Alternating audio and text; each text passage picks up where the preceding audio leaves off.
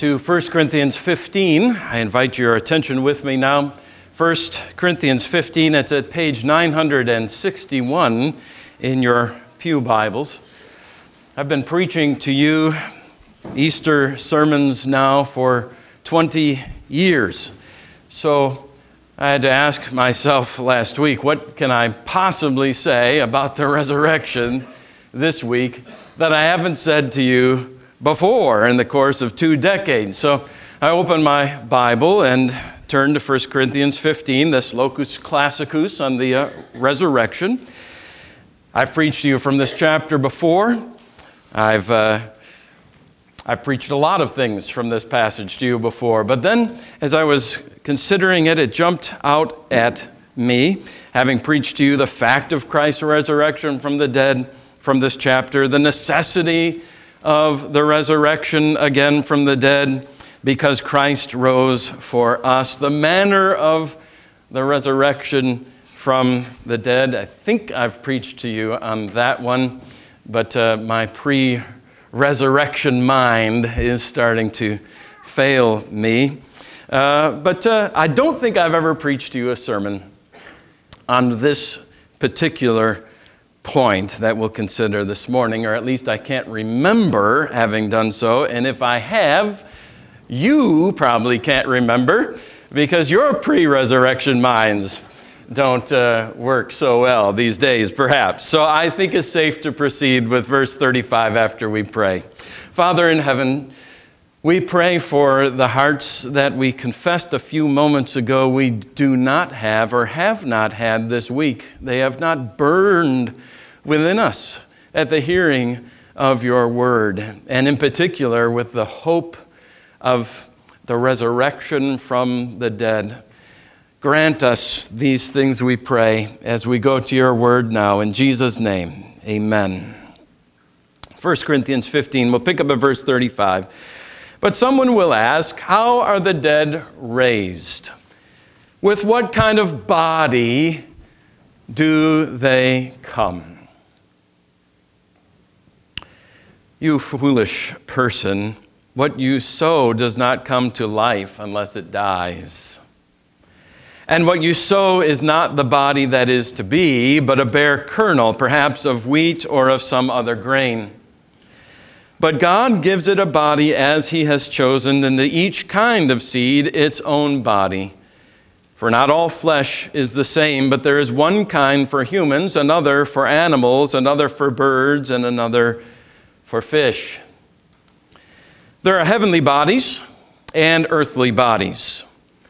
But the glory of the heavenly one is of one kind, and the glory of the earthly is of another.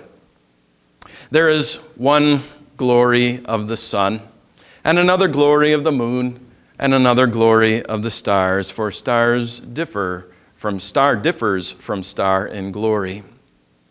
So it is with the resurrection of the dead. What is sown is perishable, what is raised is imperishable. It is sown in dishonor, it is raised in glory. It is sown in weakness, it is raised in power. It is sown a natural body, it is raised a spiritual body. If there is a natural body, there is also a spiritual body. Thus it is written, the first man, Adam, became a living being, and the last Adam became a life-giving spirit. But it is not the spiritual that is first, but the natural, and then the spiritual. The first man was from the earth, a man of dust.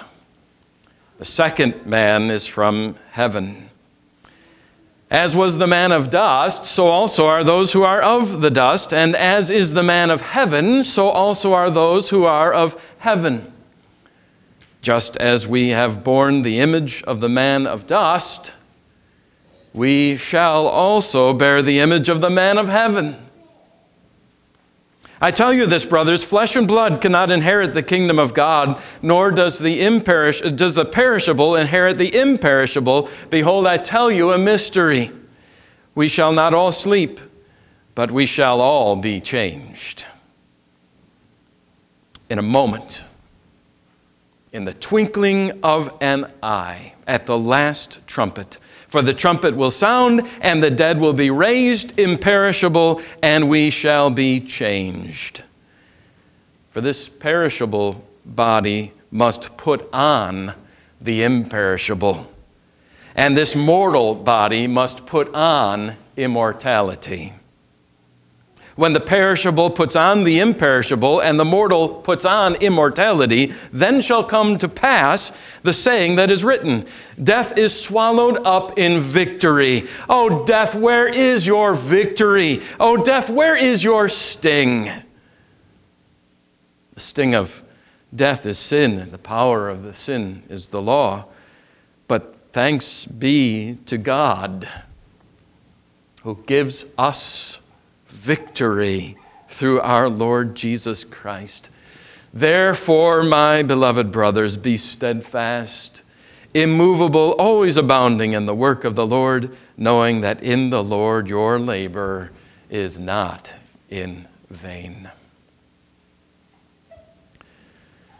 First thing Thursday morning, I rolled over in bed, and without opening my eyes, I knew. I just knew. I could feel it, sense it. Having turned my head toward the window, I carefully opened one eye to check the slit of light along the shade by the window, either to console or to confirm my fear. And it was confirmed. The entire room was spinning and jerking violently like some terrible playground merry-go-round or carnival tilt-a-whirl. Only I couldn't get off, and I couldn't stop it. It was not outside of me, you see, it was inside of me. Some of you know that I occasionally suffer from bouts of debilitating dizziness. Thankfully, I've only missed one worship service these past 2 decades for it, an evening service many years ago, and I'm even more thankful to the Lord that eventually, after a while, the spells do end, and I'm able finally to get to work, though they leave me thoroughly exhausted and drenched. That was Thursday. 2 days previously, on Tuesday, I had decided the direction of today's sermon. The day before, Wednesday, it had been chiseled in stone, or at least in cyberstone, because you see I had emailed it to Karen, and once you do that, there's no turning back. Now the topic of the sermon this Thursday morning was confirmed in spades to me in God's providence. I long for the resurrection of the dead. I long for the day when I will rise from the grave to meet Jesus, or else while I'm walking along the road, or perhaps awakened from my sleep when he comes again, that day to be dizzied only by the splendor of his glory. I long for that day because on that day I will be transformed head to toe. And so will you, my brothers and sisters. All of you who are in Christ will be transformed this way. Never again will I be debilitated by dizziness. Never again will I wonder how long I will be unable to walk even 5 feet to the bathroom without either gripping the wall or falling to my face on the floor. No more. I will forever be done with dizzy spells. I will forever be done with all of these things. And so will you. Physically and spiritually, they will be done. I tell you, I'm grateful for that Thursday morning episode. I'm grateful for it, minor as it was, and it was minor compared to what I know many of you are suffering, going through every day, all day long. Grateful, I say, because it propelled me with a particular urgency to the Word and into the future to bring back with me this morning as much hope as I could gather and carry with me back to you, which is, after all, my errand as your minister, to gather intelligence from heaven and to bring it back and report it to you. 1 Corinthians 15 is not the only biblical portal through which we may peer into this glorious future to come, to be sure, but it is the most perspicuous, the clearest, that is, the most comprehensive view of our lives as they shall be lived, and our bodies as they shall look and behave after the resurrection of the dead. I'm assuming, of course, at this point, that you already believe in the resurrection of the dead. I'm assuming that you believe that Jesus rose from the dead, which is what we celebrate every Lord's Day, particularly on this Easter Sunday, that you believe that he rose not only spiritually, but that he rose bodily from the grave at his resurrection, as the Scripture teaches us, and that in doing so he is but the first fruits of the resurrection, who will raise us, our bodies, from the dust. That just as he rose from the dead, and precisely because he rose from the grave, we will rise too. Or that if Jesus comes before your death, while you're still alive, you will be transformed in that moment. That you will be changed in the twinkling of an eye. That fast. I'm assuming you believe those things. So I'm free to move ahead and ask this. What shall we be like? What shall we be like when we rise from the grave, or are instantly transformed at the trumpet sound between the falling of one foot and before the next foot hits the sidewalk as we're walking our way along on the sidewalk or the grocery store aisle? Or to ask in terms of our text, verse 35, with what kind of body will we come? That's what we're after today.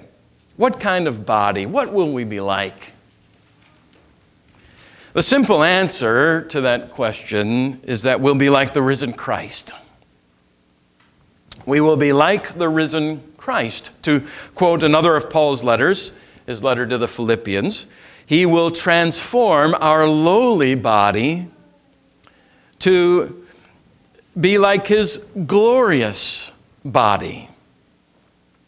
Or, as John the apostle says it quite simply, we shall be like him. But inquiring minds want to know, right? Want to know more. When God completes our redemption, this wonderful gift of his grace, won for us at the cross, what will we be like? What will our bodies be like? Will we be merely patched up versions of this current self? Will we be anything at all like ourselves? We've been transformed, haven't we, by God's grace inwardly, by regeneration, that is, by new birth. We've been transformed inwardly by sanctification, being made holy, being made more and more holy by God's grace and Spirit in us. But what of the outward transformation? What of that? I love the way J.I. Packer puts it. And it's from him that I've shamelessly taken the title of this morning's sermon. The Rolls-Royce Resurrection, I've called it. Here's Packer. My present body, brother ass, as Francis of Assisi would have me call it, is like a student's old jalopy. Care for it as I will, it goes precariously and never very well, and often lets me down and my master down. Very frustrating. But my new body will feel and behave like a Rolls Royce. You children know what a Rolls Royce is, right? A wonderfully fancy, beautiful car. And then my service will no longer be spoiled.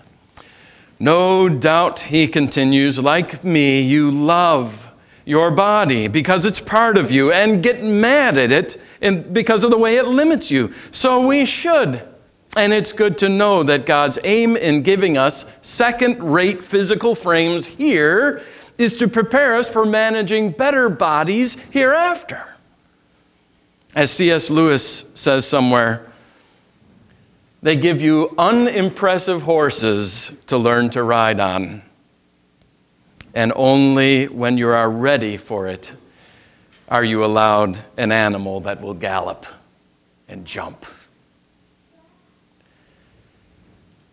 Is your appetite whetted? Do you want to know more? I know I do. Paul gives us a glimpse in 4 comparisons here between our bodies as they exist now and as they shall exist at the resurrection. Having compared our eventual burial in the ground and the earth to sowing a seed that springs up from the ground as a plant, he contrasts our bodies before and after the resurrection of the dead in 4 ways, beginning in verse 42. What is sown is perishable, what is raised is imperishable. What is sown in dishonor is raised in glory. It is sown in weakness and raised in power. It is sown a natural body and raised a spiritual body. Look with me for a moment at those 4. Imperishable, glorious, powerful, spiritual. First, our bodies at the resurrection will be imperishable. And that our bodies will be imperishable is only right, of course, because as another apostle, the Apostle Peter says, we will have an inheritance that is imperishable, that will never perish. We will have imperishable bodies to enjoy imperishable treasure and blessing and inheritance. Right now our bodies are perishable, aren't they? Entirely perishable. They're present to corruption presently. Change and decay, and all around I see, we sing oftentimes in our evening worship, and nowhere do we see that change and that decay more clearly than in the morning mirror. In our bodies, at the doctor's office and in the dentist's chair, we see it visibly in x-rays and CAT scans and PET scans and whatever the other kind of scan is called. These seeds of disease and death in us, they lead us to the inexorable conclusion that it's only a matter of time before this dies.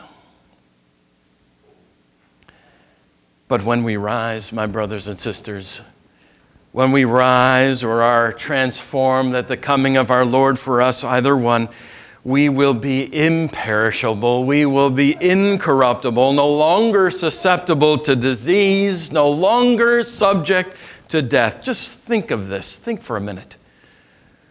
No more diabetes, no more arthritis, no more osteoporosis, no more multiple sclerosis, no more lupus, no more HIV, no more HPV, epilepsy, meningitis, hepatitis, heart disease, high blood pressure. Cancer will be no more.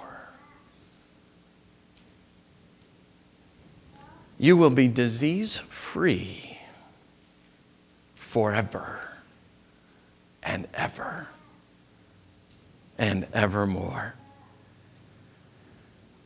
My, what will our physicians and undertakers have to do then? Well, I suppose they'll have to find a new fulfilling career on the new earth. Second, our bodies at the resurrection will be glorious. What must that mean? We'll have glorious bodies. Will they glow? I wonder. Glow with glory? The contrast in verse 43 is between dishonor and glory. Now, Think about how we sow our seeds, how we bury our dead, our loved ones. We try very hard to make it as glorious as we can, don't we? We dress him in his best clothes. We surround her with beautiful flowers and a lovely casket. We even apply makeup to help them to look as glorious as possible. And all of that is exactly right, by the way. That is Christian, biblical instinct. One of the things that distinguishes us as Christians is our treatment of the dead, that we tenderly bury, not burn them. This sets us apart from the pagans. It is our witness, it is our living witness to the resurrection of the body, the resurrection of the dead. But some missionary friends of ours in Serbia, the Baldwins, recently sent us pictures of a typical funeral there. The body lay in a casket, to be sure, but it was a very simple wooden box. Gray and bluish hues the body had. The mouth in the picture from this funeral of this person in his casket was agape, just as it had been at the moment of his death. His eyelids closed by coins, keeping them closed. There was no attempt in that land, in Serbia, to mask the dishonor of death. Death does steal our honor, doesn't it? It undoes our pretensions to honor, particularly as we're lowered into the ground, cold and buried like seed, to use Paul's analogy. But when we who are in Christ arise from the dead, it will be just the opposite. It's hard to know exactly how that glory will be evidenced visibly, but it will. Somehow we will know. C.S. Lewis takes a stab at it, just at describing our transformed bodies in his work, Mere Christianity. He says they will be dazzling, radiant, an immortal creature pulsating all through with such energy and joy and wisdom and love as we cannot now imagine. A bright, stainless mirror that reflects back to God perfectly, though of course on a smaller scale, his own boundless power and delight and goodness. Third, our bodies at the resurrection will be powerful. We're weak now, aren't we? We're very weak. Then we will be strong. A few hours of work tires us out in this life, doesn't it? Even if we're unconscious of how tired we are, we most certainly are nonetheless, aren't we? And those of us who are entering our middle years are learning, aren't we, what our elders have long known before us, just how weak we really are in body and in mind, and ever increasingly so with the years. And those of you who have spent any time at all at the deathbed of a loved one know just how weak we are at death. Totally helpless. But we will be raised powerful. Powerful creatures, indeed. What will that power look like? I don't know. I'm sorry to say that there is so much more we don't know about life after the resurrection than we do. No truer word ever came from Paul's pen than earlier in this same letter, that no eye has seen, no ear has heard, nor heart of man imagined what God has prepared for those who love him. Take some time this afternoon, my brothers and sisters, and let your sanctified Bible-informed imaginations take flight and think about what it will be like in the new earth with our new bodies. Amen.